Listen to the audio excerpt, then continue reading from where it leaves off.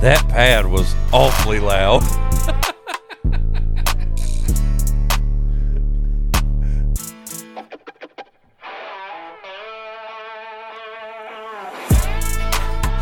When the Bigfoot roared, it just maxed everything out. I was like, oh.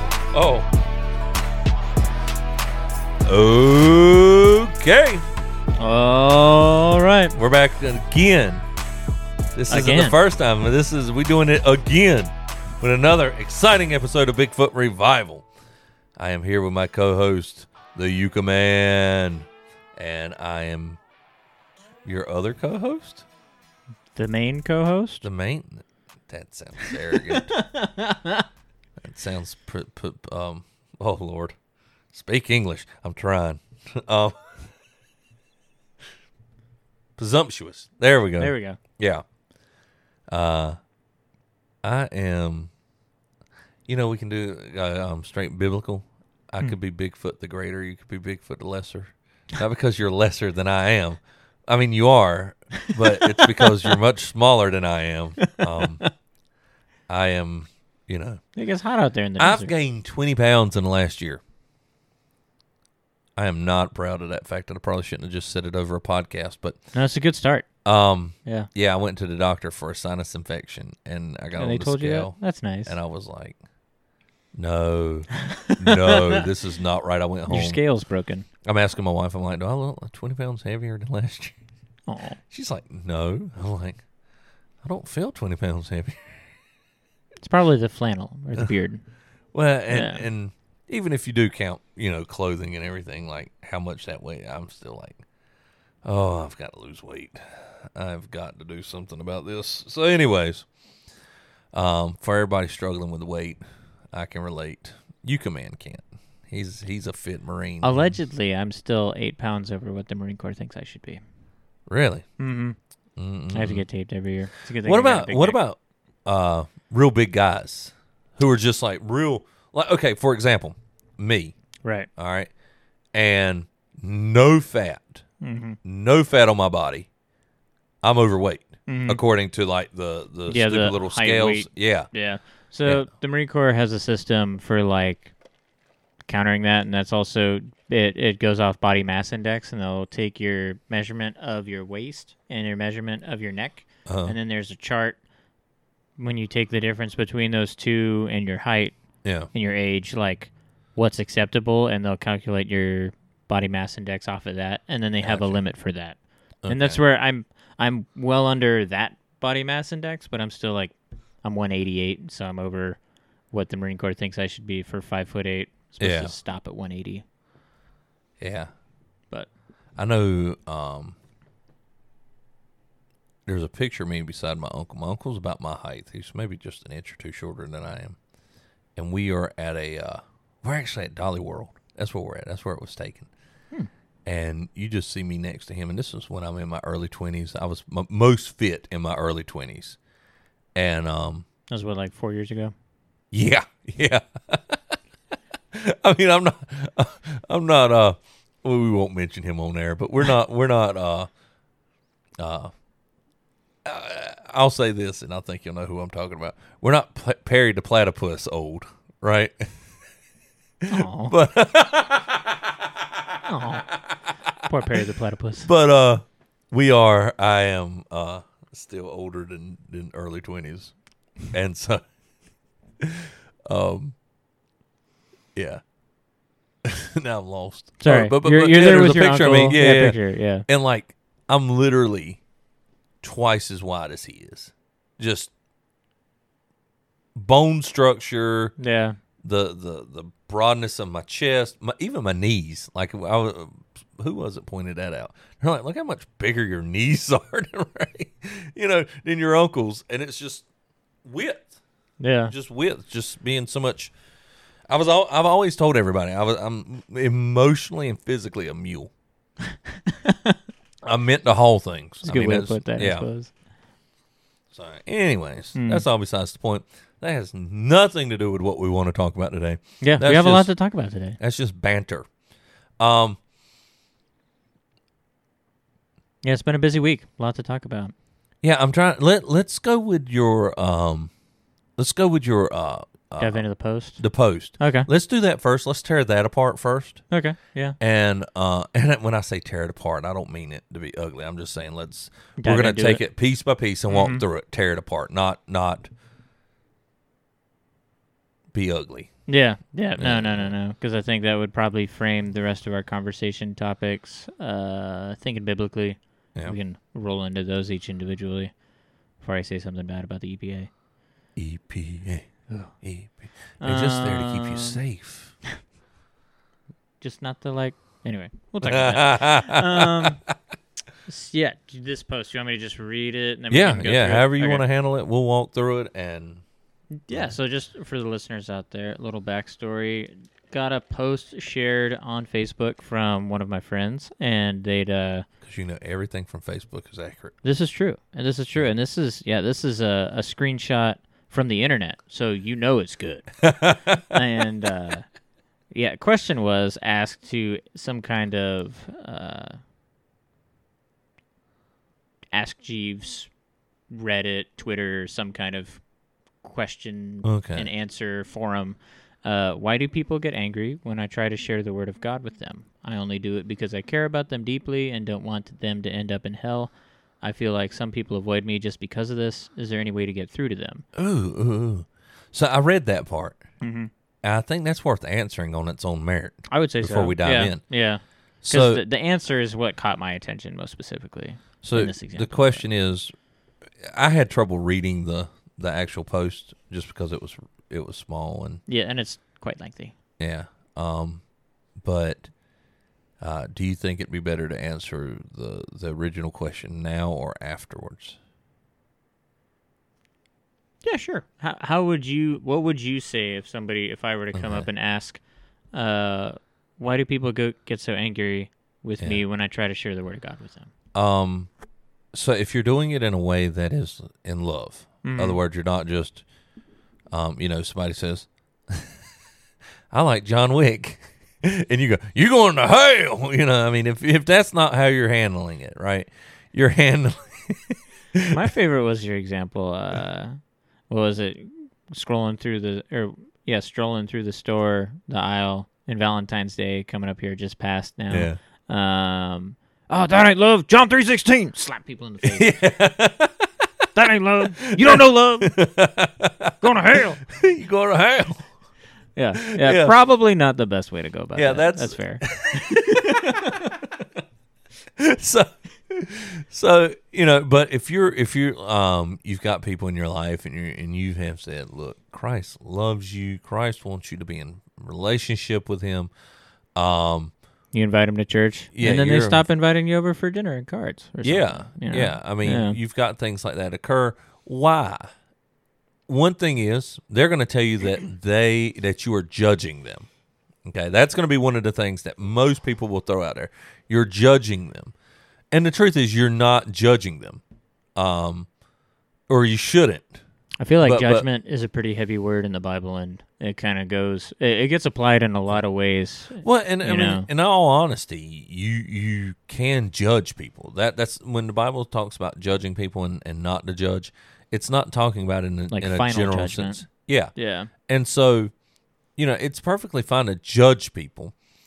What's not okay is to just say something like, "Well, you'll never get saved."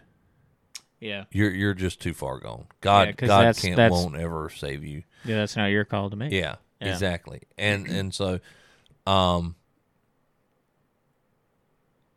there is a sense of judgment too that I think is wrong, where you have an attitude of, I'm holier than you in all things, at all times. That's also, and that's like you're above sinning. Yeah, And that's where I tell our people all the time, look, I know what I'm saying is hard, and I'm giving it to you because it's what the Word of God says. But I want you to understand that even though it's hard, even though it's I'm not trying to smash you under the law.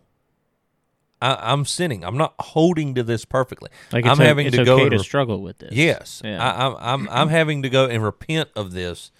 Like, I've studied for this sermon this week, and I have repented over these things this week.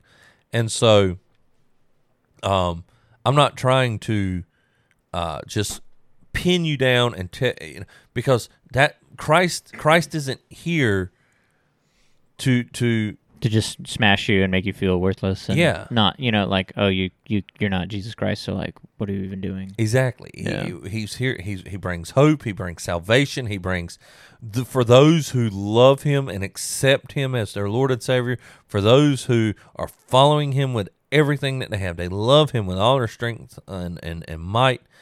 For those people, there's so much hope and forgiveness and relief in that, right? Mm-hmm. And if that's your message, and you're not just holding people down, and you're not, but they're saying you're judging me. Well, I'm not judging you. Your conscience understands that you are not walking with Christ, Mm-hmm. and so there is judgment occurring, but it's not me pointing at you and just poking at you and trying to tear you down. Yeah, trying to say like, sinner, there's no hope for you. Yeah. The judgment that you're feeling is from the Word of God. If I've done my job correctly, I've shown you Christ and I have given you His Word, and in doing so, you are feeling the weight of that very serious matter. And we're a culture that's not used to dealing with very serious issues. No. We It's the instant. this it's is the time too of, much. Oh, yeah. Let me turn on the TV. Absolutely, the time of instant gratification, Exactly. putting things off, little things to distract, filling schedule with all kinds of other things so we can not focus on. Exactly. So Okay. when something like that occurs, we don't know how to interpret it as in it's something other than judgment. Mm-hmm. And so we get very uncomfortable, and we claim that the person who is trying to help us is harming us, Mm-hmm. and they don't want to hear it. They don't want to know that they're not in good relationship with God. They don't want to know that if they do not repent and turn to Christ, that they will die and burn in hell. That's judging. All right, let's say you're right. Let's say it is judging. Is it judging correctly or incorrectly? Because that matters. Mm-hmm. Mm-hmm. That really does matter. And but they feel that pressure, and a lot of times, other times, they honestly just don't want to be around somebody who's not indulging in sin the way they are. I've had friends who as I was being sanctified, I had to, I just quit sin in the way that I had sinned. And after a while, they were like, he's no fun to be around, And it's not that I was even poking at them about the things, but it's sin loves to have other people sin with them. Mm-hmm. Mm-hmm. Right? They want to drag. It's like So that Eve. misery loves company. Eve ate a bite of the fruit, and then immediately what she does? Wants to share. Hand it to Adam. Mm-hmm.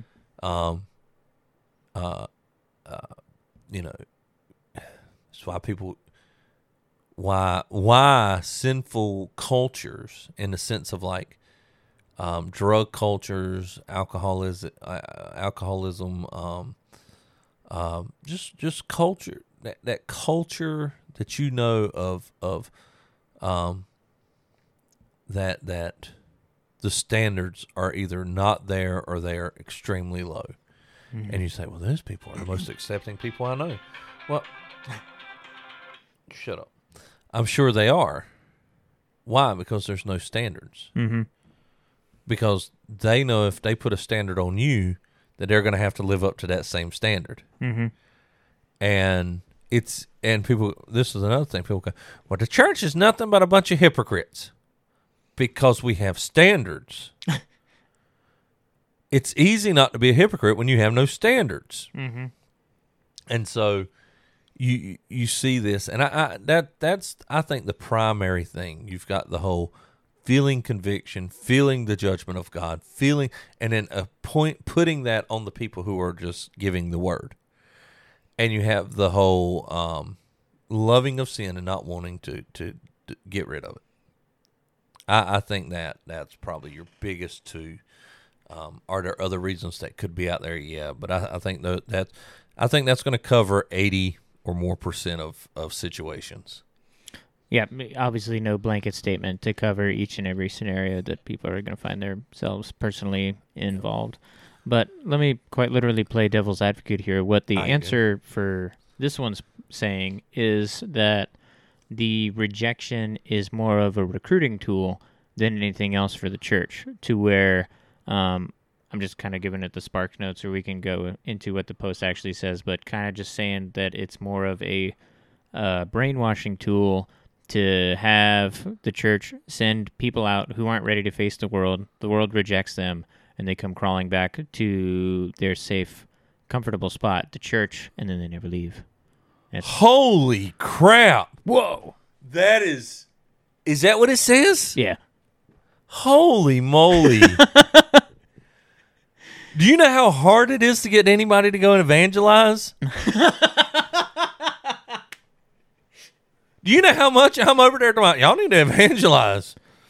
And never once has my thought went, yes. We've got too many people. You will be rejected from the world. And they just come and then crawling you will back be to crawling me. back. That's literally what it's saying. Oh, yeah. That is so far off the mark. I know it's talking about it's extremely effective at creating a deep tribal feeling amongst its own members, and this rejection they receive is actually more important than the few people they convert. It causes them to feel a level of discomfort around the people they attempt to talk to, and so these become the others. These uncomfortable feelings go away when they come back to their congregation, the tribe. Now, I will say there is a certain amount of otherism. Oh, definitely. But that's true with any group that you'll ever be a part of. So really? I've never seen us versus them here in this country. No, it's well, especially being a Marine, I'm sure you haven't seen that. Oh, goodness, yeah. Yeah. Yeah, sorry. Don't call me soldier. Hey, now, I do take offense to that. I was about to say, we're better than that. No. I only say that because I come from an Army family. But that's a whole nother topic. Yeah, that was sorry for any folks who didn't pick it up. That was dripping in sarcasm. Absolutely, we have a lot of us versus them mentality in our culture all over the place, and it's interesting to see. And I would argue in my albeit brief time spent really with the church and not kind of going through the motions, but going through services with eyes open, ears open, kind of thinking about what's being said, how to interpret that, and how to act on it. Yeah. I feel like that's a pretty. I don't know. As somebody who's not a pastor myself, obviously, take this opinion for what it's worth, but I feel like it's a pretty, not an easy target, but that's the only way I can say it. Of like how to, hey, I'm not here attacking you, my people who wanted to come with me and hear my message on Sunday, but like, I'm gonna talk about them, the other people. Yeah. Like I feel like that's a pretty easy target for the church to be putting a lot of like, this word needs to apply because you need to take it to them. Yeah. Yeah. Well, even in that sense, if you notice the way that I preach, I tend to do a lot of, and depending on the scripture opens up for this. Narrative tends not to be as it's easy to do this. When you're walking through a book like James, it's real easy to do something like this. But what I try to do is I'll start off with a them type statement, right? So like the LGBTQ stuff, right? Like they're obviously against the church. And so there is a certain amount of them versus us. Now, the difference is even though there's a them versus us, we don't believe that there isn't salvation for them. Mm-hmm. They can come to know Christ. They can abandon their sin and open their arms to Jesus. And we would rather see that than just about anything else. I mean, so there is a little bit of that. Because we have completely differing worldviews, and their worldview is currently attacking our worldview. And we need to be able to stand up to that, right? So the first one will kind of be, okay, so this applies to a more broader, something everybody will agree on. But then I'll wind up, and we're talking about John Wick today because of a conversation that started first thing this morning. But, and then I'll say, why are you watching John Wick? Because you get a sense of joy from death and destruction. Mm-hmm. And God has not created us to find joy in death and destruction. Nope. That's a sinful nature. And so I can take it from them and then bring it to a more controversial, but the congregation really needs to hear it. So I try to give a very broad illustration and then narrow it down like a pencil almost. Start wide and then bring it down really tight into to where I may even talk about general church culture in between there, and then our church. Mm-hmm. And because if I'm preaching just about the evils of what's outside, I'm not doing any good for my people. No, because then it's like, okay, we're not that bad. We're good. Yeah, exactly. And the idea is, you think they're bad, you're right. Mm-hmm. But then, you're bad as well. And you're looking at the splinters in other people's eyes, and ignoring that log in your own. Yep. Yeah. And then bringing it down to, and then the final thing to be reminded of is, but there's salvation. There's salvation, there's hope, there's grace, there is forgiveness, and the answer for your sin is to turn to Christ. The answer for their sin is to turn to Christ. Mm-hmm. And so it's not about pointing out homosexuals, or it's not about pointing out transgenders just to pick on them. Mm-hmm. It's not about pointing out Black Lives Matter and how they've said that their one of their goals is to dismantle the nuclear family structure. All right. It's not just to pick on that. It's to say, look, guys, there are people out there who are anti your worldview, and I don't want to just simply go, they're bad, okay? You understand that? They're bad. Mm-hmm. Bad. Okay, bad. That's not what I want to do. I want to say, so their mentality is one of deconstruction, and as Christians, our mentality is one of construction. We want to build. We want to develop. We want to grow. That's the commission from God. Go forth and multiply. Go forth and make disciples of all nations. Go forth. That is what God has told us from the beginning. Go forth. Most definitely. I mean, maybe it's the farmer in me, but I really appreciate the analogy of, the job is not necessarily to cultivate, necessarily to make the fields, but you go out and you plant the seed. You plant the seed. That's what you do. Yeah. And God, there to work the harvest. And God will give you the harvest. In other words, if you're planting seeds and there's those seeds have been grown and are ready for the harvest, and you're around, He'll give that to you to do. Mm-hmm. But like you said, you're not going to have a harvest if no one's planting seeds. Mm-hmm. Period. Mm-hmm. And we as Christians want to grow. We want to develop. That's another reason I think that's ridiculous. Now, are there churches out there who are very much, let's isolate ourselves. Let's us versus them.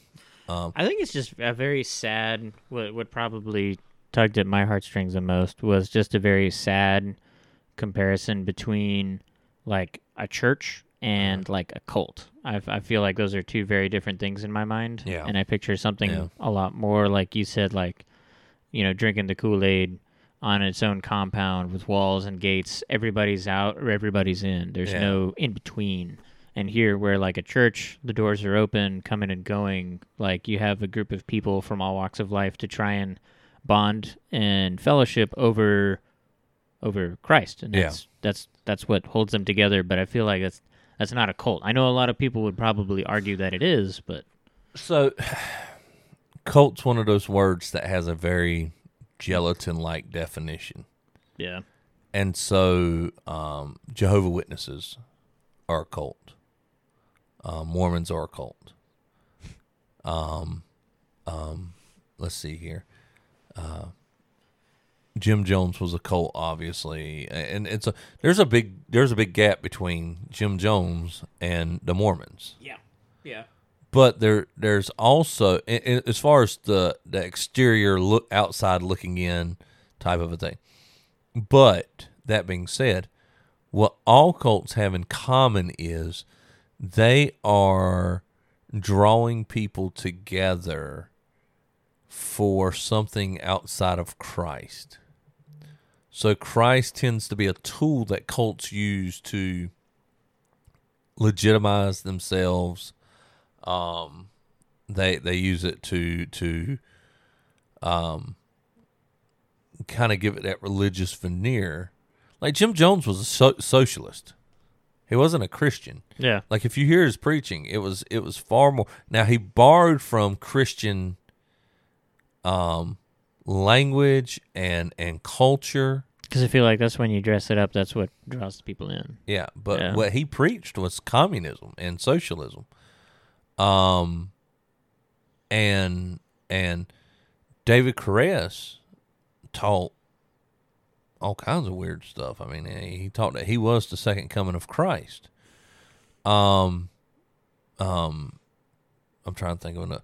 The Jehovah's Witnesses teach that. I think they teach that Jesus and Lucifer are brothers. I may be wrong about that. I may be. I'm trying to remember. I'm getting my Mormonism and Jehovah's Witnessism confused. But what they've done is they've taken the God of the Bible and have warped him into something that he's not. Okay? All cults do that. Now, and to be honest, in the early days of Christianity, we were considered a cult. And for, we because we sprung out of Judaism. Our Savior, our God, is a Jew, at least ethnically, right? Mm-hmm. And so would you argue we're still a cult, or did we change from that? Or just the definition changed? Yeah, I think I don't want to go, oh yeah, we're a cult, and then have people be like, well, hold up a minute, because they're thinking it's already such a negative connotation associated with it. Yeah, but at this point we're mainstream. At this point, obviously we're mainstream. I think we're between us and we're on a podcast. Well, not me and you mainstream, but Christianity is either the largest or it's the largest religion in the world. Yeah, and so with that comes what's the word I'm looking for? I want to say acceptability, but that's not really what I'm looking for. So we're not a cult just because we're a successful cult. Yeah, to a certain extent, yeah. Mm-hmm. I mean, because in reality, cults tend to be unsuccessful. Well, so listen, the word cult is a derivative of the word culture. They come from the same term. Okay, cult and culture. You can almost make an argument if you get into the legitimate understanding of what a cult is, to be any unique culture. So we were considered a cult because we had developed a separate culture out of Judaism. The norm at the time. Yeah. A lot of these cults, like Mormonism, have developed a separate culture outside of Orthodox Christianity. You see what I'm saying? Yeah, yeah. But that's not how the modern vernacular understands cult. The modern vernacular understands cult to be, I don't. There again, that definition is very jello-y. I think it's one of those things. If we were to go out and do a man on the street thing and go, "What is a cult?" You get 10 different answers. People would point. Yeah. People are. It's easier to point out who is in a cult Then or what than what is a cult. That makes sense. And so, but in the way that this lady would have used the term cult, we are not. We are not. There is a clear separation between, because she's thinking it's just brainwashing, mind control. Yep. Yeah. And that's more the Jim Jones, David Caress. What was the guy who they all drank poison and because they thought they were going to follow a comet. Anyways, the one down in South America. That's what I'm trying to keep pulling the example of, but I can't remember off the top of my head. That the one in South America was Jim Jones. Was it? Yeah. Oh, I thought he was with the comment where they all drank poison because that's where drink the Kool-Aid. No, yeah. That happened in Guatemala, I think. I'm trying to Google it. So, anyways, so there again, we're not a cult. I just want to just the final thing on that. With the idea that we use Guyana. Okay. Close. I knew it started. Well, I say I knew it started with a G. It may have just been coincidence. So yeah, I mean, we evangelize not to scare our people into being. We evangelize not to scare our people into being like the world is scary. In fact, well, let me hold my thoughts together for a second. So, not because because we're trying to prove our people that the world is scary and to come hover into our protection. In fact, the opposite is really, and that's why I said that's so far off the mark, because we want people to know Christ. We love Christ and we understand the ramifications of knowing Christ, and we want others to know Christ. And to think that it's so that we can huddle together is anti-Christian, in all honesty. At no point has or should the church just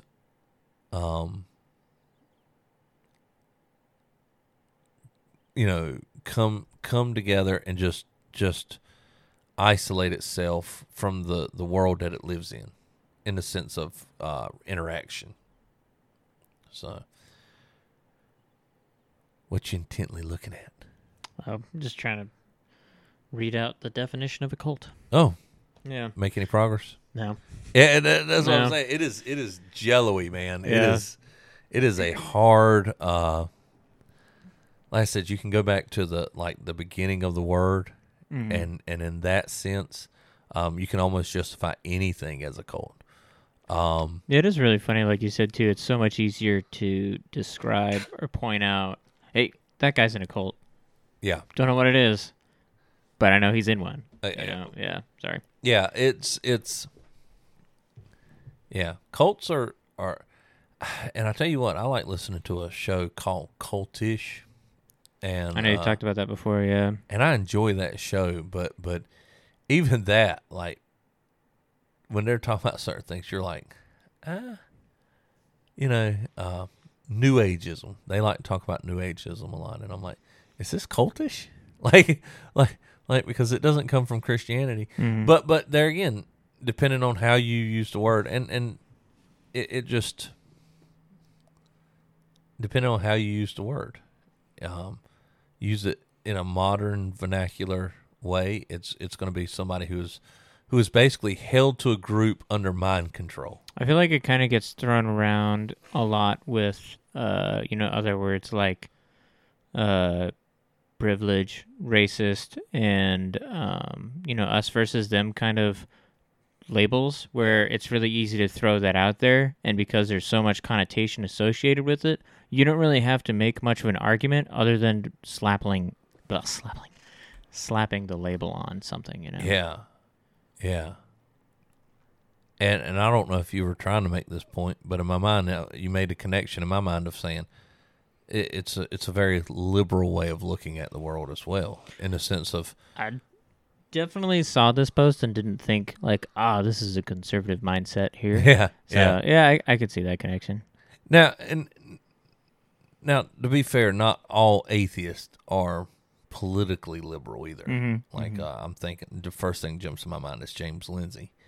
But that being said, I mean, when you look at the way it gets thrown around, like you said, woke, racist. I feel like it gets thrown not necessarily because there's an argument behind it, but because it can be a label that's put on something and people won't want to touch it. This label has a negative connotation, so we're just going to throw it on you to. Yeah, no, I think you're right. But there again, I think we can assume that she's talking about the modern idea of what a cult is, because she said that. I mean, specifically pointing out brainwashing. Yeah. And like control of people. Yep, and that's why the evangelism is more important to the church members themselves than actually who they'd recruit. Yeah. And I'm gonna be honest with you. There's absolutely no way that you can brainwash people and be Baptist. I mean, and what I mean by that is Baptists are so, like, it's doctrinally a part of who they are to be independent, to have almost bottom up type government, and to have. I mean, I'm thinking of when our church was joining the convention of a larger group of churches. It was almost like, I don't know if we want to do that because we like being so independent. Yeah, exactly. Yeah. I mean, there's benefit here, and even in part of that, we're Southern Baptists, but the Southern Baptist Convention doesn't tell us what to do, and technically we tell them what to do, and if I'm picturing, like, again, the farmer meet like a co-op, like we're not really, That's a good example. Yeah. Yeah. And there again, to be extremely independent, and this is what makes Baptist unique, I think, is because you have this idea of independent mind thought process and dealing with things, but there's also a very republic, and I don't mean that as like Democrat and Republic. I mean like, we are a republic in the sense of there's still a hierarchy. Mm-hmm. There's still a hierarchy. Right. There's God. There's the husband is over his household. There is the pastor is over the church. And so there still is this very, a wife gets to choose her husband, right? Mm-hmm. He can't just go, ooga, knock her out and drag her to the cave, right? So she still gets to choose her husband. Her family helps her in that. If it's done properly, the family would say,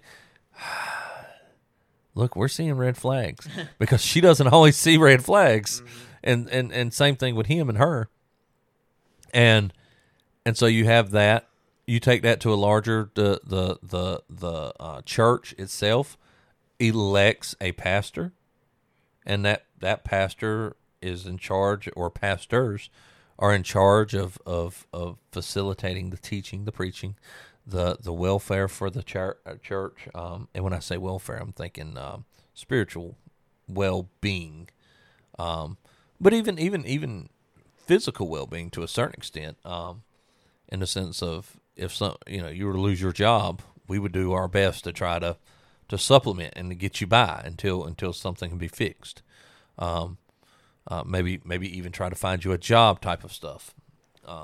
But so we have this understanding of hierarchy. We have this understanding, but we also have this extreme understanding of personal autonomy as a church, as a body, and so when you're talking about brainwashing and all that kind of stuff, we're like, man, it's like herding cats.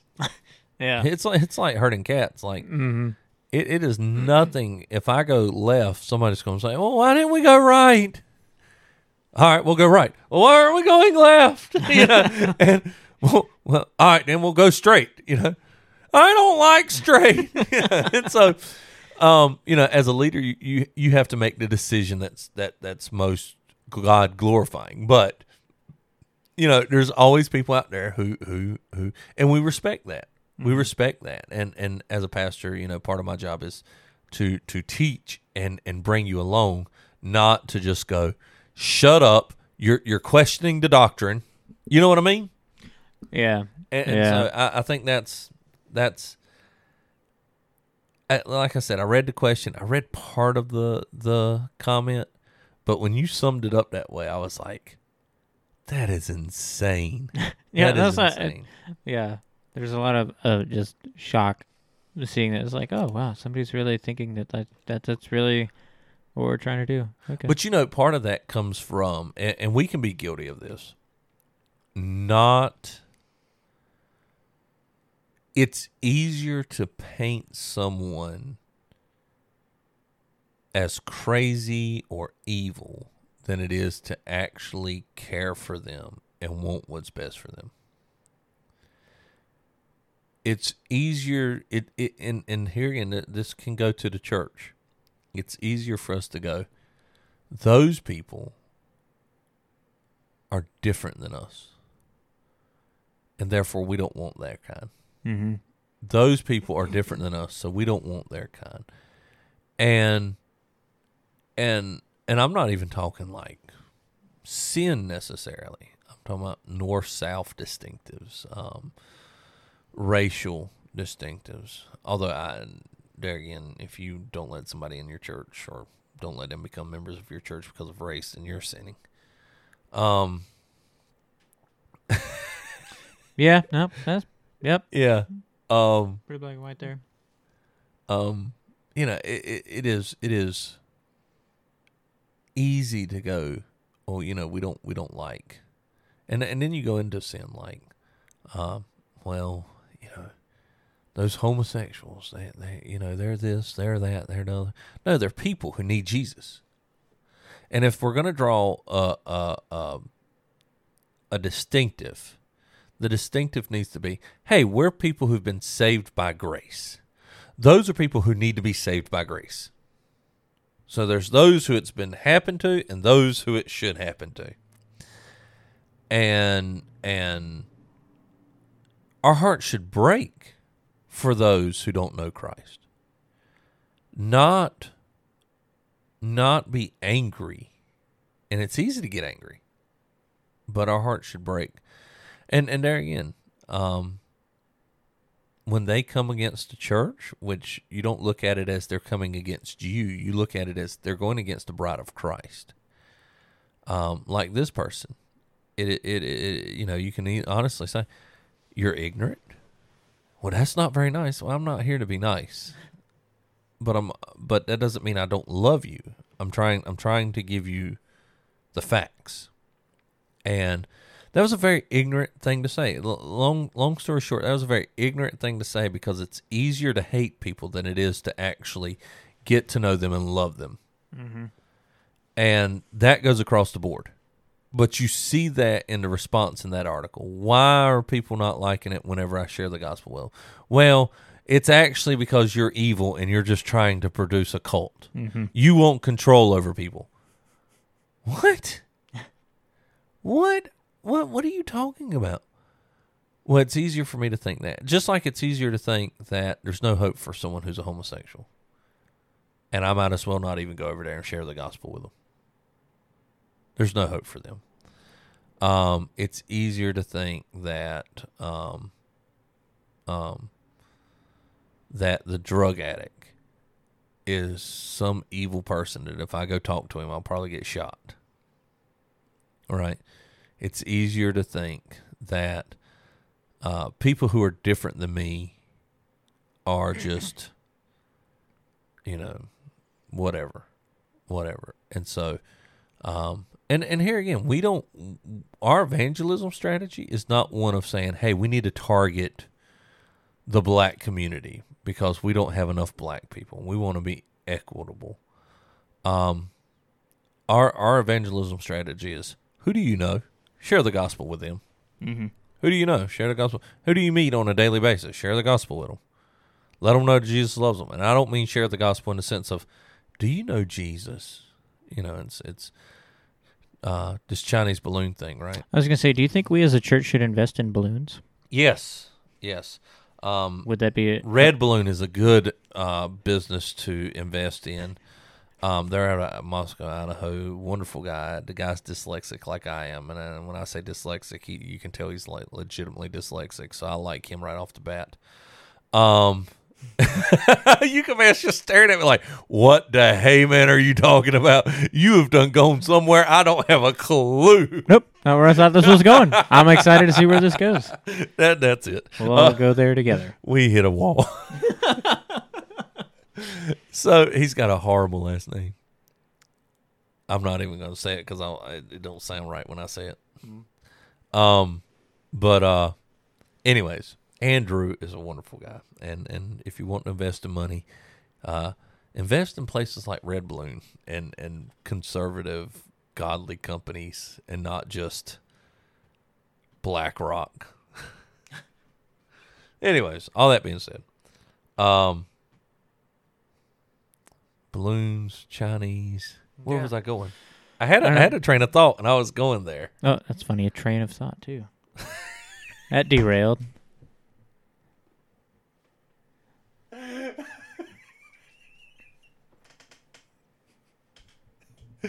That is such dark humor. Sorry.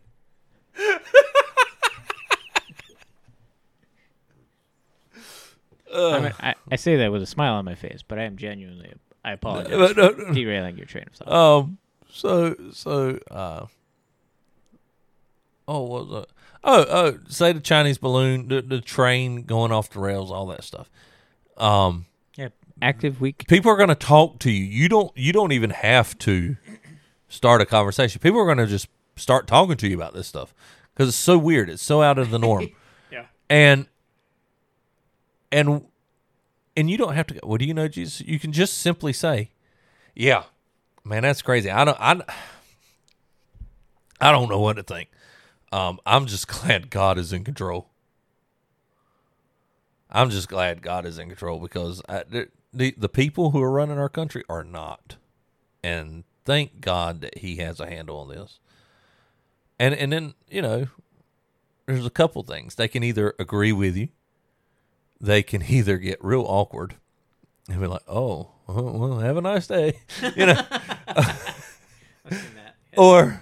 Or, you know, they're going to go, well, it don't seem like he has much control over it, does it? You may see that, but you don't see what he sees. Mm-hmm. There are people who need to be humbled right now. There are people who need to be humbled. There are people who need to know him. And so he allows for certain things to happen for his glory. And I'd rather know that these horrible things are happening for God's glory than just think that he's out of control and there's no hope. Because right now, I mean, I have hope in what he's doing. I even if I don't understand it, I have hope in it because I genuinely believe that people will come to know him because of these things. And so that's a gospel-centered conversation. That is a gospel. It's pointing out the sovereignty of God. It's pointing out his mercy. It's pointing out his you can use that to point out his love, even though I didn't do it in that particular example. And there it is. And like I said, some people will just honestly get awkward about that kind of conversation. And they'll kind of like, all right, then. You Bible-thumping, redneck hippie. Camouflage wearing Sasquatch looking fella. Yeah. Your mama. Yeah. So, now, let's get, so I know we talked about that post. But I do want to hit up a couple of things. All right. Chinese balloon. You're in the Marines. You're not speaking for the Marines. Nope. You're not. Your opinions are not the opinions of your beloved Corps. Nope. Or the government or anything official. They are just my own. UCOMMAN, oneself. individual opinion. That being said, give us all the top secret undidacted information. Oh, here we go. Yeah, yeah, I got a whole list right here. Yeah, because that's what they do. They give it to everybody. Yeah, they sure give it to the helicopter pilots. Yeah. Yep. All right. So let me ask you this. Do you have any more insight into something like this than the average citizen? As of right now, no. Okay. I mean, I subscribe to like the Marine Times and like Military Times. So we might get a little more in depth or a couple of different sources on a lot of the same general information you'd get. Okay. It would be weeks, months even, before our intelligence department of the squadron would be able to probably brief us on what's actually happening or anything like that. Gotcha. And even then would probably still be quite limited in detail. Yeah. Just because a lot of it's not even that it's like even like I think I have top secret. Maybe just secret. No, I think they moved it to top secret for whatever classification I can get into. Yeah, somewhere in the middle. Kind of secret. I can know some I secrets. can know some stuff. Well, there's secret stuff and top secret stuff on our helicopter that we're responsible to know and apply. But again, that's the only reason I have a top secret clearance is for my aircraft specific. Yeah. So so you don't know about Hillary's dossier and all that? No. And so it's like even if I wanted to go look at like F-35 stuff and learn all their secret stuff that's on it, they're not going to let me in because I just don't need to know that. Yeah. And it's more about just the control of information is still, even on the military side of the fence, we're still quite limited. Yeah. Yeah. It's to a certain extent, it's like that's disappointing. I was hoping to get all my I know the real dig on things. Still trying to figure out what's going on at Area 51, but they won't tell me. Yeah. So as Christians, the balloon that come across everything. Mm-hmm. Our job is to honestly learn the truth. Okay, now, I'm not saying your job is as personally to learn the truth about this thing, but as a Christian, we believe in operating in factual truths and not just opinion or what you want to be true. All right, I think that's an important distinction to make nowadays because so many ideologies operate in what you desire to be true. Mm-hmm. How many times have you heard something like the narrative is more important than the truth? 100%. Yeah, well, it's like anytime you read really a book or an article or even like a quote or a text, somebody wrote that down because they wanted to spin some information to you in some light. I think that's one reason why conservatives really struggle with storytelling. Yeah. Because their mentality, and I mean conservative-minded people, not necessarily. There are liberal-minded people who vote very conservatively, mm-hmm. like they've been convinced, but their minds are very liberal in the sense of artistic-minded, that kind of thing, right? Conservative-minded people are very much give me, and I think this comes from a Christian worldview, to be honest with you. Give me the tools to be sufficient on my own, and I'll make it on my own. Well, it goes. Okay, so that's true, but that's not where I was going. Okay. As much as give me the facts, give me the facts. Let me know the facts of the what's on the ground. Give me statistics. Give me where are your references?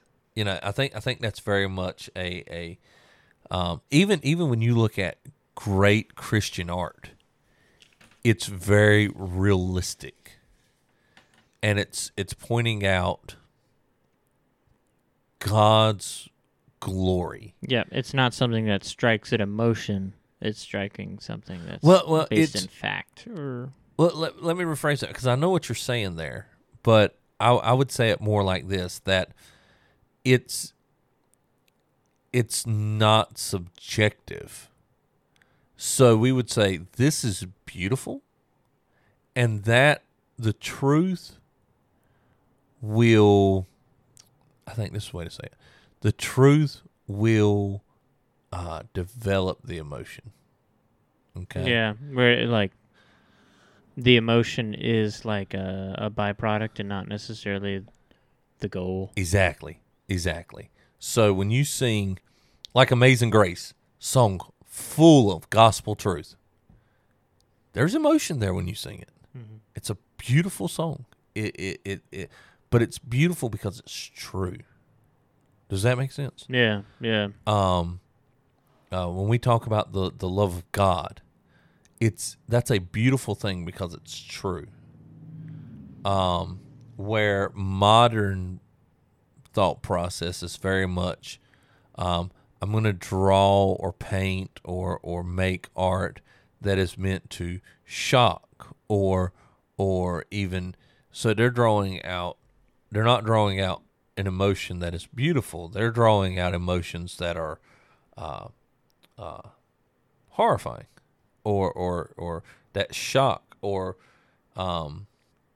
they want to draw out, they want to deconstruct things instead of constructing things. And I think you see that in the way we do things, in the way that stories are told. We were just talking about it with Boondock Saints, Fight Club, The Matrix. These movies that basically say, vanity, vanity, vanity, mm-hmm. right? It's all... Take away from the meaning of life and the significance of that. Exactly. Significance of like what gifts we have, not what we want or what we don't have. Yeah. Or stories that teach you to just follow your heart, follow your dream. Like they're not there to tell you that, oh no, there's a God who loves you. But you only live once. Live for tonight. Yeah. YOLO. Yeah. That's one of my favorite country songs. Has a line in it that's similar to that. Is it Joe Diffie's "Third Rock from the Sun"? Do you know what it's a good one. Yeah, I know the song. Yeah. But there's a line where it talks about this chain of events, and there's a girl with her boyfriend, and her sister calls up and says, "My husband's out," So she goes to console her sister, and leaves the boyfriend at the home by himself. He's like, "Well, I'm going to go make a beer run." So he runs up the store. He says, "I'll only be there in a minute, so I'll leave the truck running." Some teenagers hop in it, and they say, "We got one life to live. Let's get it over with." And they drive the truck into a Shoney's parking lot, hit the sign, it falls off, it spins around. Says they interview a woman, said, "I seen it all. The aliens have landed at the mall." And it's just this song that has this random chain of events that just winds up in chaos. But that's the art in which we mainly listen to and mainly take in. So even as Christians, we can fall into this idea of feudalism, but going back to what I was saying is, we'd rather produce art that says this is subjectively beautiful, this is subjectively true, this is genuine, where their art says you get to decide what you feel about it. If you think it's ugly, then that's fine. If you think it's beautiful, that's fine. And because there's no higher authority than you, where we have the mindset of there's no higher authority than God, and He designed the world to be beautiful. Sin has corrupted it, but He designed it to be beautiful, and objectively so. And I think that's why you see a lot of outdoorsmen are fairly conservative. Because you see the objective beauty within nature. You see the objective beauty within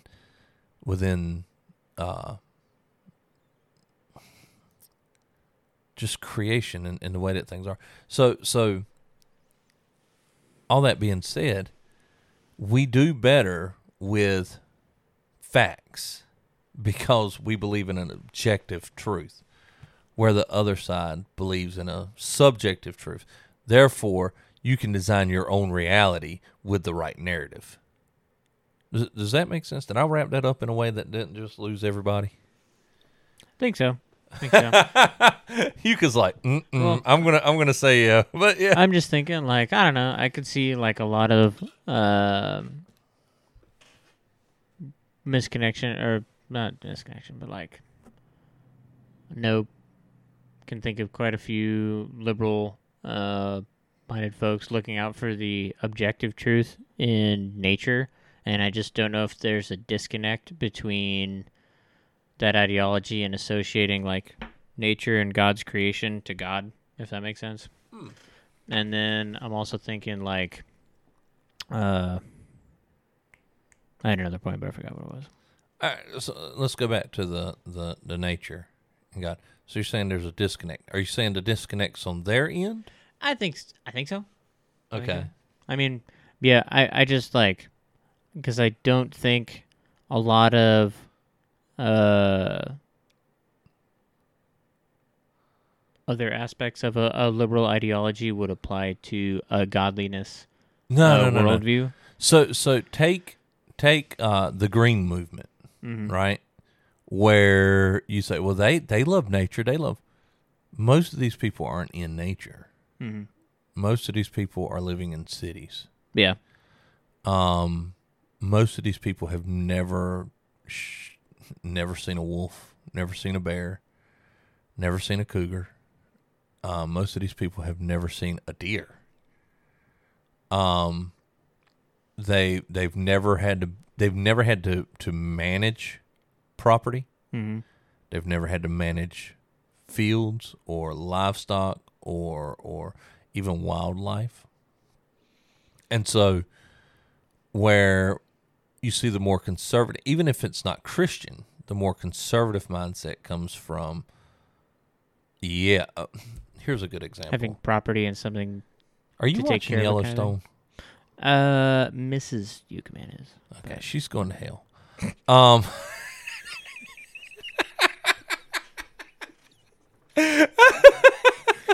I watched the first few episodes and it took off, and I just kind of got involved in other things. I saw a clip of it where Kevin Costner's character is, I think, governor of something of whatever state they're in. Montana. Yeah. Okay, so he's the governor, and he's in the office, and a guy goes, "We want to replace the oil refineries with solar panels," and because of the ground weevils. Or grass weevils. Something, I don't know. Yeah. And Kevin Costner's character goes, okay, how does replacing the oil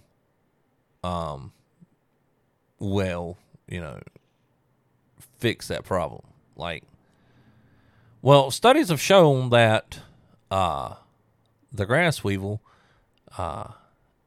environment is affected by the drilling thing. Negatively affected. And Kevin Costner's character goes, all right, so how many acres do we need to put up solar fields? It was something like 500,000 acres. And if you look around this area, 500,000 acres is probably not much. And he goes, now, how do you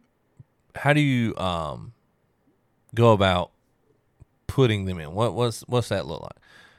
And the man starts talking. He goes, you have to cut the grass, right? Like, you have to go in there with bulldozers and till up all the grass. Well, yeah. And that's better for the grass weevils who live in the grass? And the guy's like, well, according to studies, Kevin Costner's character goes, "You know what scares me about you? You actually believe what you're saying here. You actually believe that solar panels, which is going to take up far more of a footprint than an oil well to produce the energy that it does, is better for a creature that lives in the grass." And because these people they've never walked acreage. Mm-hmm. They've never walked acreage. They just never have. No. There again, is that everybody? No, we're not. When I say these people, I don't mean every single person who is a part of the green movement is this way. But when you start managing property, there's a part of you that goes, okay, if I do this, this is the effect. So if I put, say for example, I spray a broadleaf weed killer on my plants, I have to understand what the consequences of that are going to be. Mm-hmm. I can't just do it. Yeah. I need to, because what may happen? Well, you may kill your plants. Mm-hmm. Mm-hmm. It may kill things that you weren't intending for it to kill. Mm-hmm. So there may be other options. Take for example the non-GMO stuff. Yeah. All right, cool. You want to grow non-GMO? Yeah, I think that's better. All right. You do realize that the reason we're able to feed ourselves and Africa is because of GMOs, right? Well, it can cause cancer. It can cause cancer. Well, people who eat GMOs wind up with cancer. People who lick their lips wind up with cancer.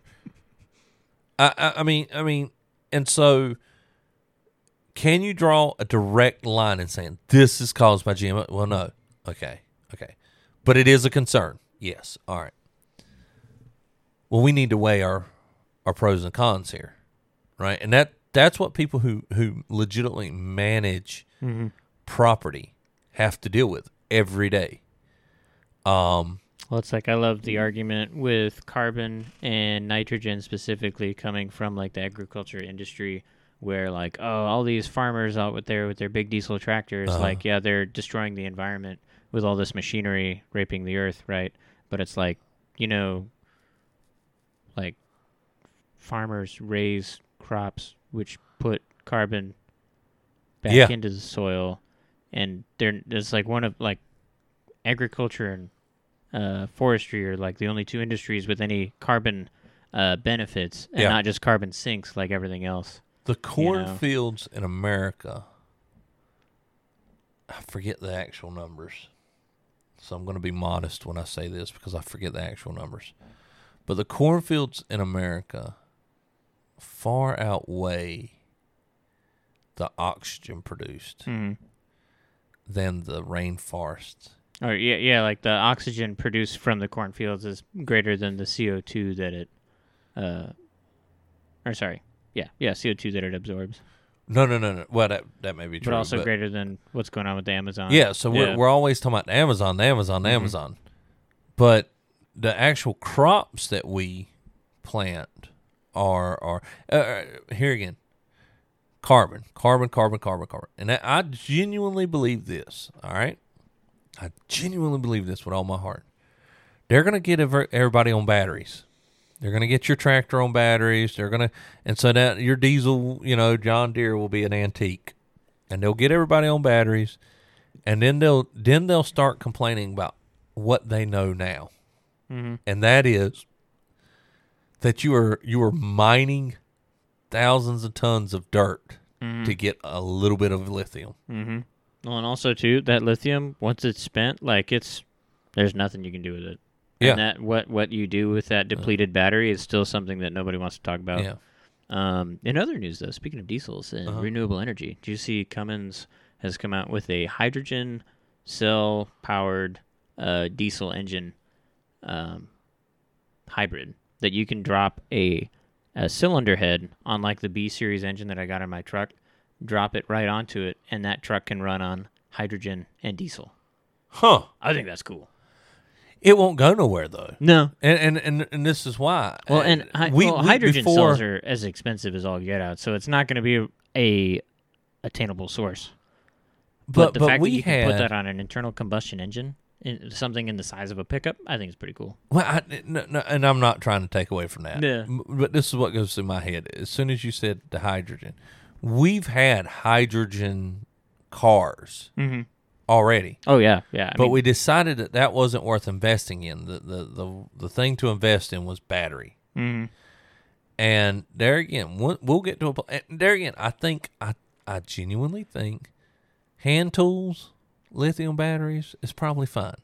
Like how much lithium but there's a lot of lithium in a car. Well, I saw a new study now. The average price for the average fuel tank starting in 2023 now is cheaper than the average electric fuel tank, so to speak. I know it's not fuel. Yeah. The average electric tank for a car, just in cost with depreciation, ownership, insurance, all of the factors being equal, it is more expensive to have an electric car now than a gas car as of 2023. It is.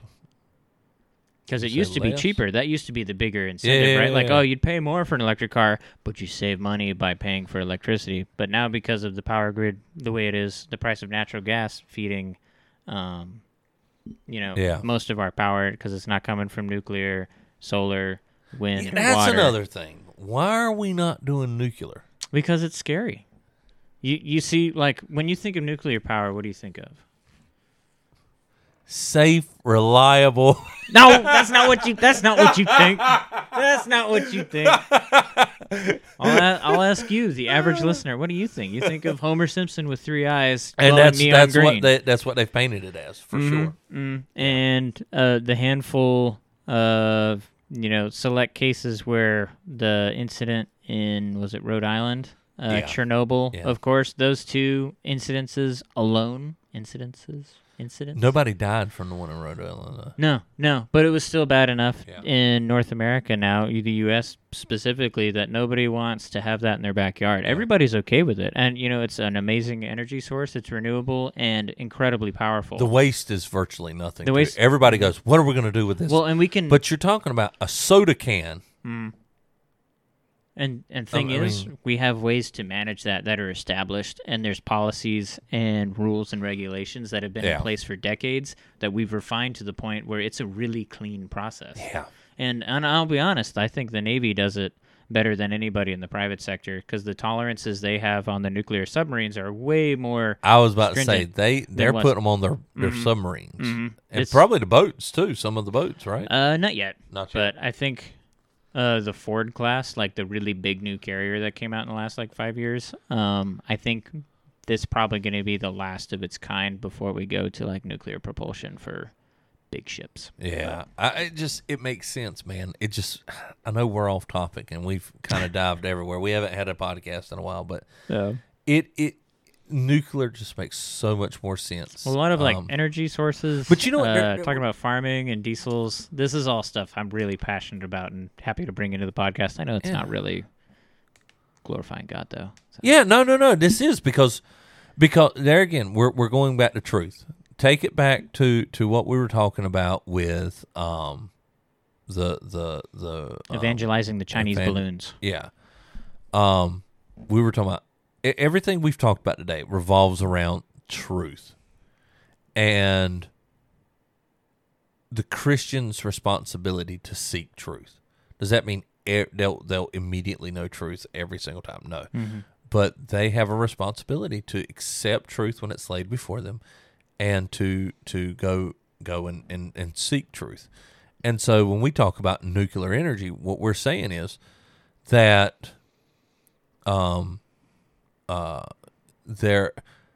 that solar power and wind power is being pushed, and they are far more harmful to the environment than a nuclear plant.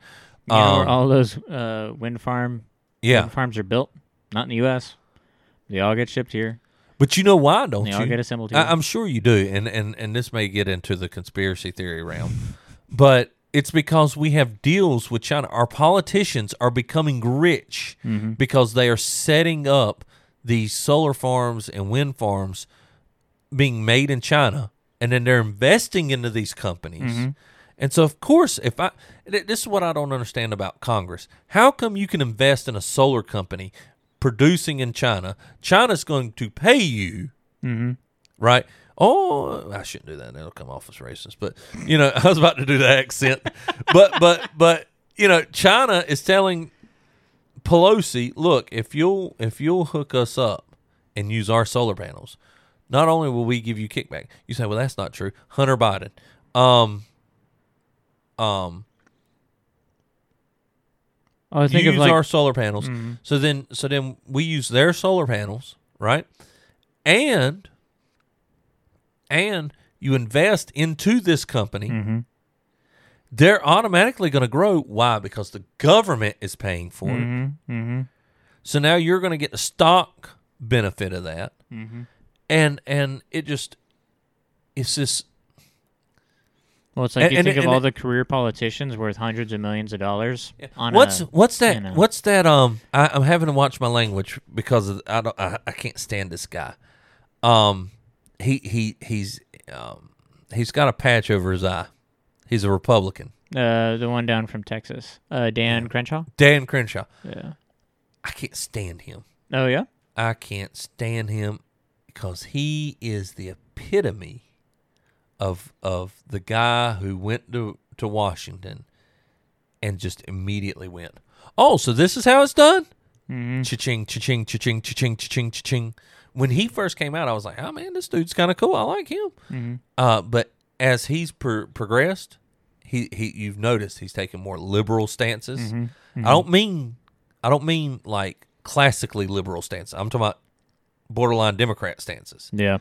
He's the one that called the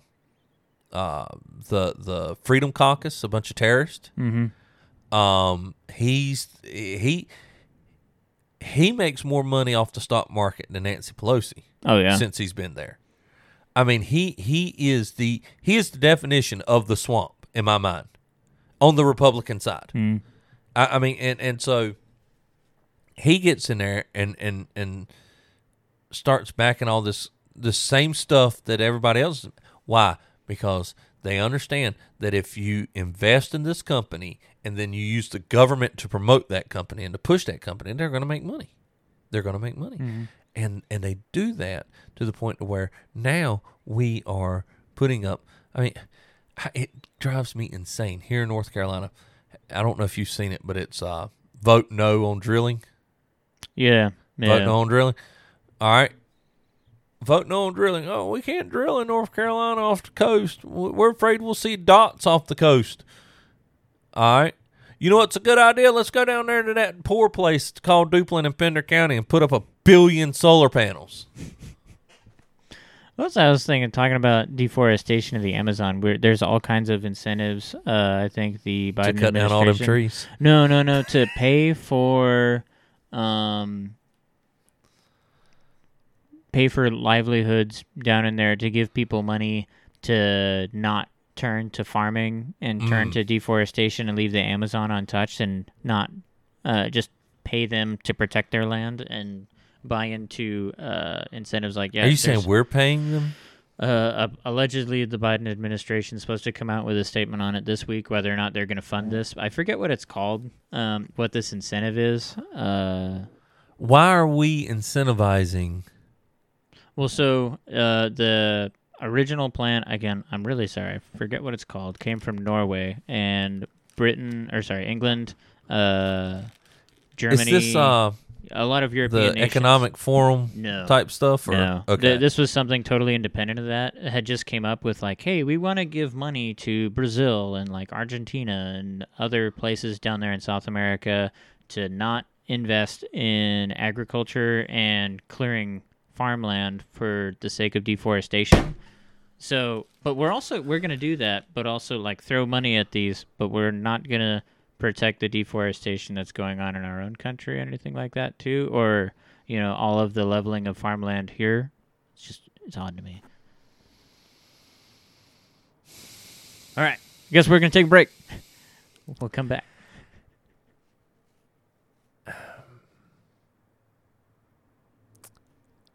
let it out. Who are you? Not you. Not you.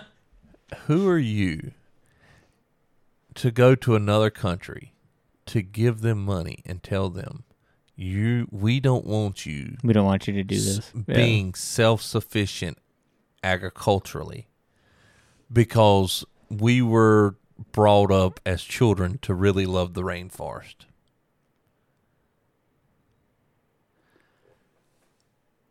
Yep. You do not get to step.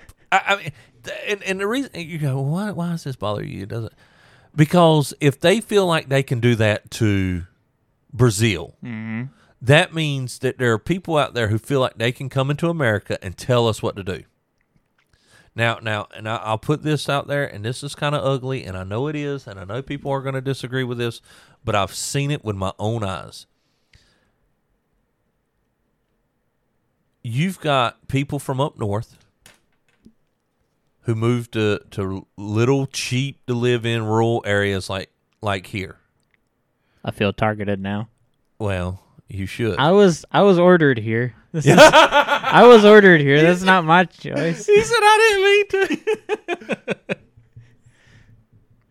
mean to. and when they get here, they go, well, we don't like this. We don't like that. That's what I love. Like the property taxes here are so terrible. I hate the cost of living, the taxes, the crime, everything. Oh, it's awful. And then I'm going to move somewhere else. Oh, Exactly. Wait a minute.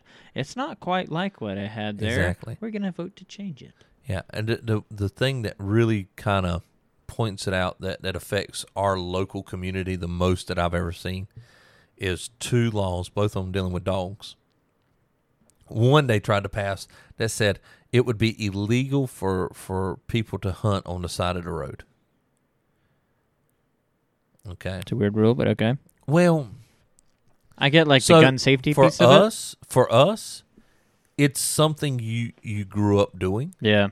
You park your truck on the side of the road. You're facing a field like right across there, and the deer runs out. You can shoot it. You know not to shoot towards those houses. Yeah, that makes sense. Not Like to I know, shoot towards that, but you can shoot towards and you might have 2 or 3 trucks surrounding this field. Yeah, with men with rifles, and what they're doing is they're pointing back into where they know it's safe to shoot and shoot towards that direction. Now, if you've never seen anything like that, that could be and odd, you pull up yeah. and you're looking at just a bunch of guys with guns surrounding a field, it's probably like, what the hey, man? Mm-hmm. Man, that shouldn't be illegal. What if they shoot a house? Mm-hmm. Well, if they shoot a house, they're already legally responsible for that. Mm-hmm. There's already consequences for that, legally consequences for that. Why add something else? Why come and start messing with people's culture? Because the government's here to help. Ronald Reagan said it. Somebody in the government comes up to me, hey, we come to help. You need to be scared.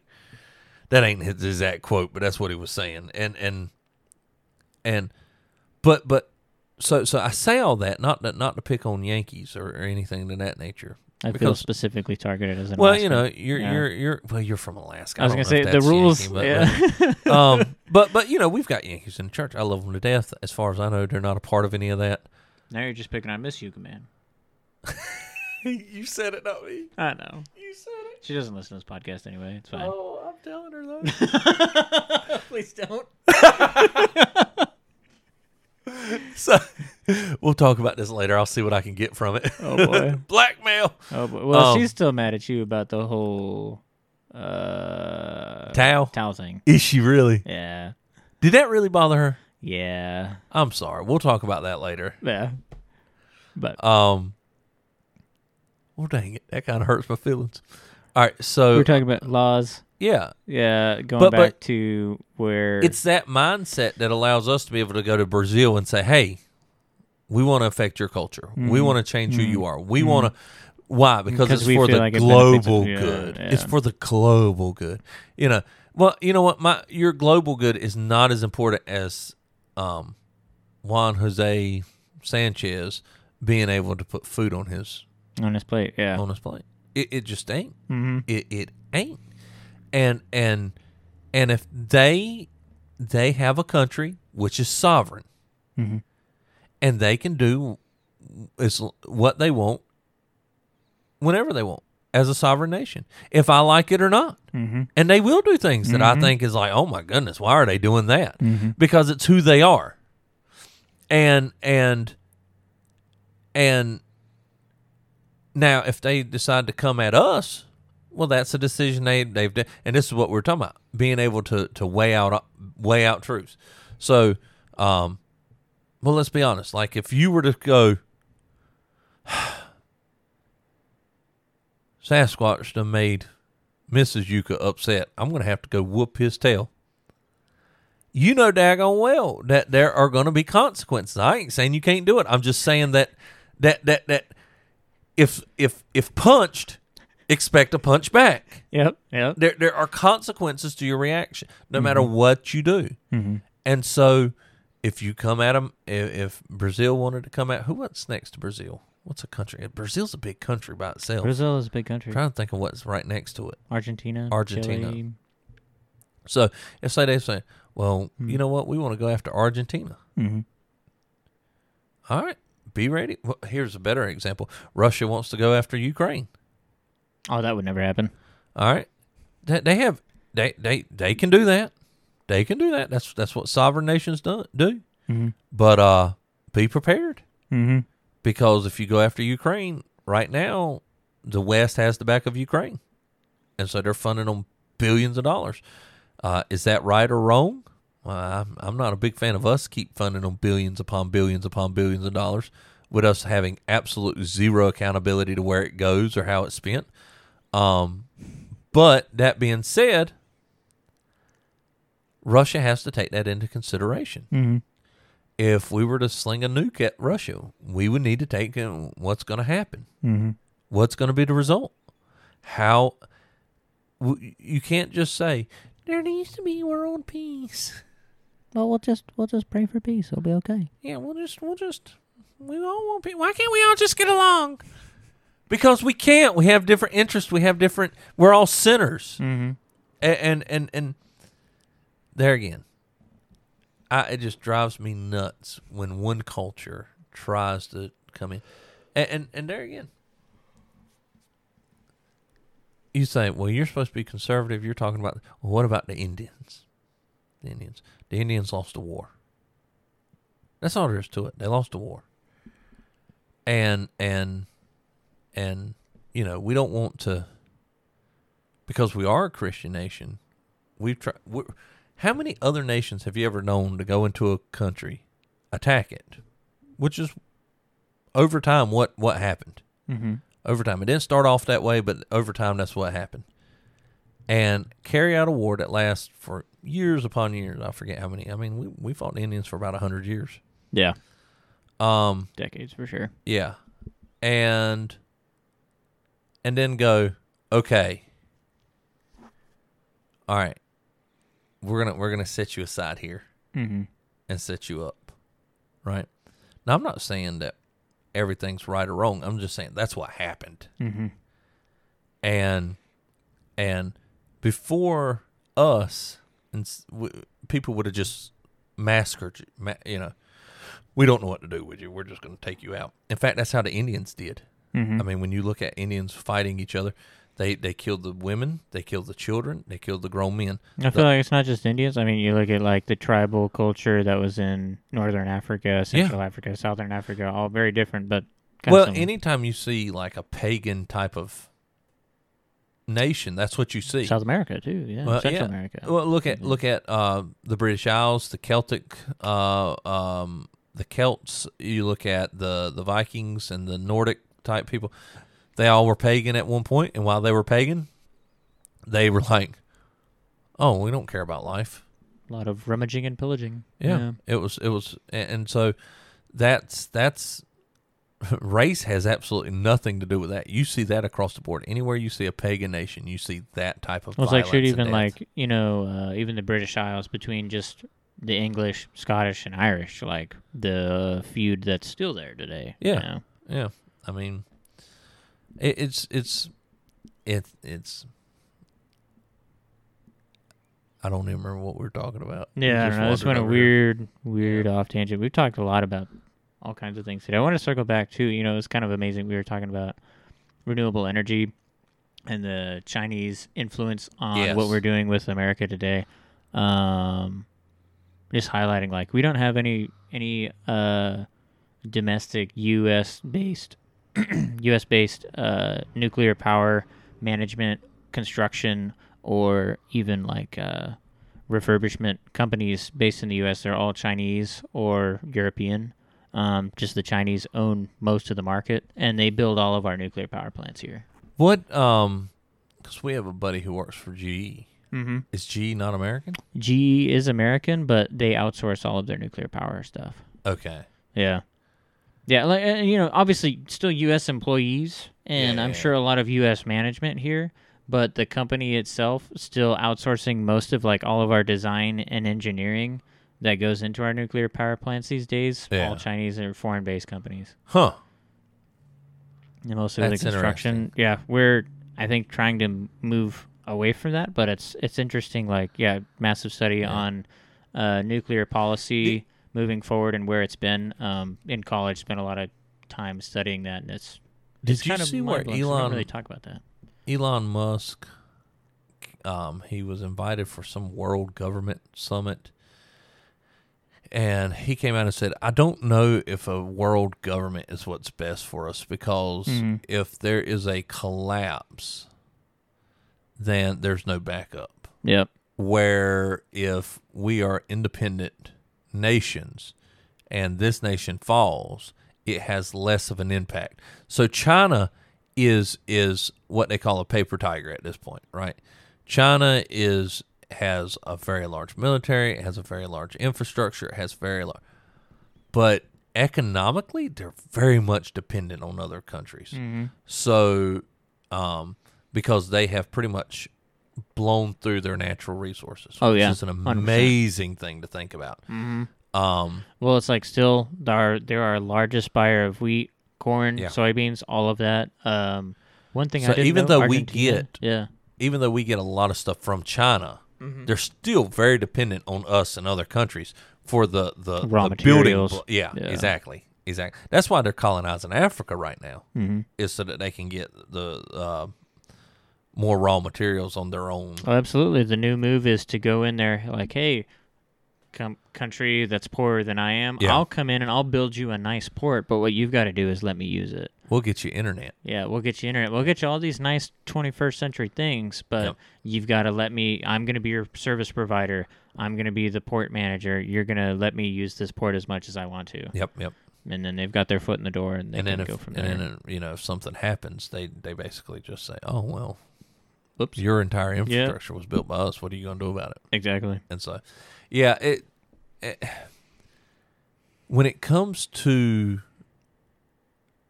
so going back to what I was saying, so say something does happen. We're basically in a Cold War with China now. If the West were to pull away from supplying China with basic goods, I don't think what they have in Africa would support them. No. And they collapse. Okay. We in the West may hurt from that, because we really are dependent on China for factory goods, basically, things that are built. Luxury items, yeah. So it would hurt, but it wouldn't cause a collapse of America. If America falls, it may cause the collapse of China as well. Well, that's probably why we can get away with our trillions of dollars of debt. Yeah. And still, like, oh, we'll just raise the debt ceiling, it's fine. Yeah. Just a bigger IOU, it's fine. That's a whole nother. That's another podcast, I know. Yeah. It's just, we could talk about financial management and glorifying God with your money. That'd be a good one. Yeah. The issue would have to be with that one would be, how do you do that? Not just to do it, not just say do it. We'd have to come up with a lot of practical. That's true. How-tos. We could call it making sense. I was watching something the other day, and one of the guys on the show, Making Fun. That was what it was. Oh, yeah, you were telling me about that. Yeah, and one of the guys uses a lot of puns, Oh, and I'm over there. Because it's a show about dads, right? Well, it's 5 guys, and basically these kids give them like, we want a dinosaur that Shoot something. throws up tacos or whatever, Yeah, you know. yeah. So they build this incredibly childish thing, and then they're like, check it out, you know, when it's all said and done. Yeah. And I'm incredibly jealous of it because it's sponsored by Milwaukee and Lincoln Welding, Lincoln Electric, and I'm going, those are my favorite brands. need to get this podcast sponsored by Milwaukee and Lincoln Welding. He's got a huge, I mean, they got a trailer with just all kinds of unopened Milwaukee tools in it. Oh, yeah. And I'm over there going, where's that trailer at? So anyways, but there's a guy that does the pun thing. And their reaction to him is kind of like mine is to you. Where it's like, even if it's funny, That poor guy. Deadpan, yeah. They can't give him the satisfaction of it. Yeah. Oh, mercy. So, look, man, I've enjoyed this podcast. I am so glad we got a chance to do it. We haven't had one in a while. I don't know what Yeti's going to name or label this. The Search for Truth, maybe. But I've enjoyed it and can't wait for the next one. I have as well. Me neither. Yeah, thanks for having me today. If you've held in this long, we appreciate it. We love you. And props to you. We will see everybody or see whatever. That's hard because you're communicate. not. We will communicate with you next time. Look for us at BigfootRevival.com. You can find us at Bigfoot Revival Facebook, Instagram, I think even LinkedIn. I think so. Find us, ask us questions if you want to know anything. If we said something you're like, these guys are idiots, let us know. Please. We're after the truth. Until next time, remember, for God has not given you a spirit of fear, but one of power, love, and sound judgment. Yo, Yuka. What's up? We out, son. Deuces.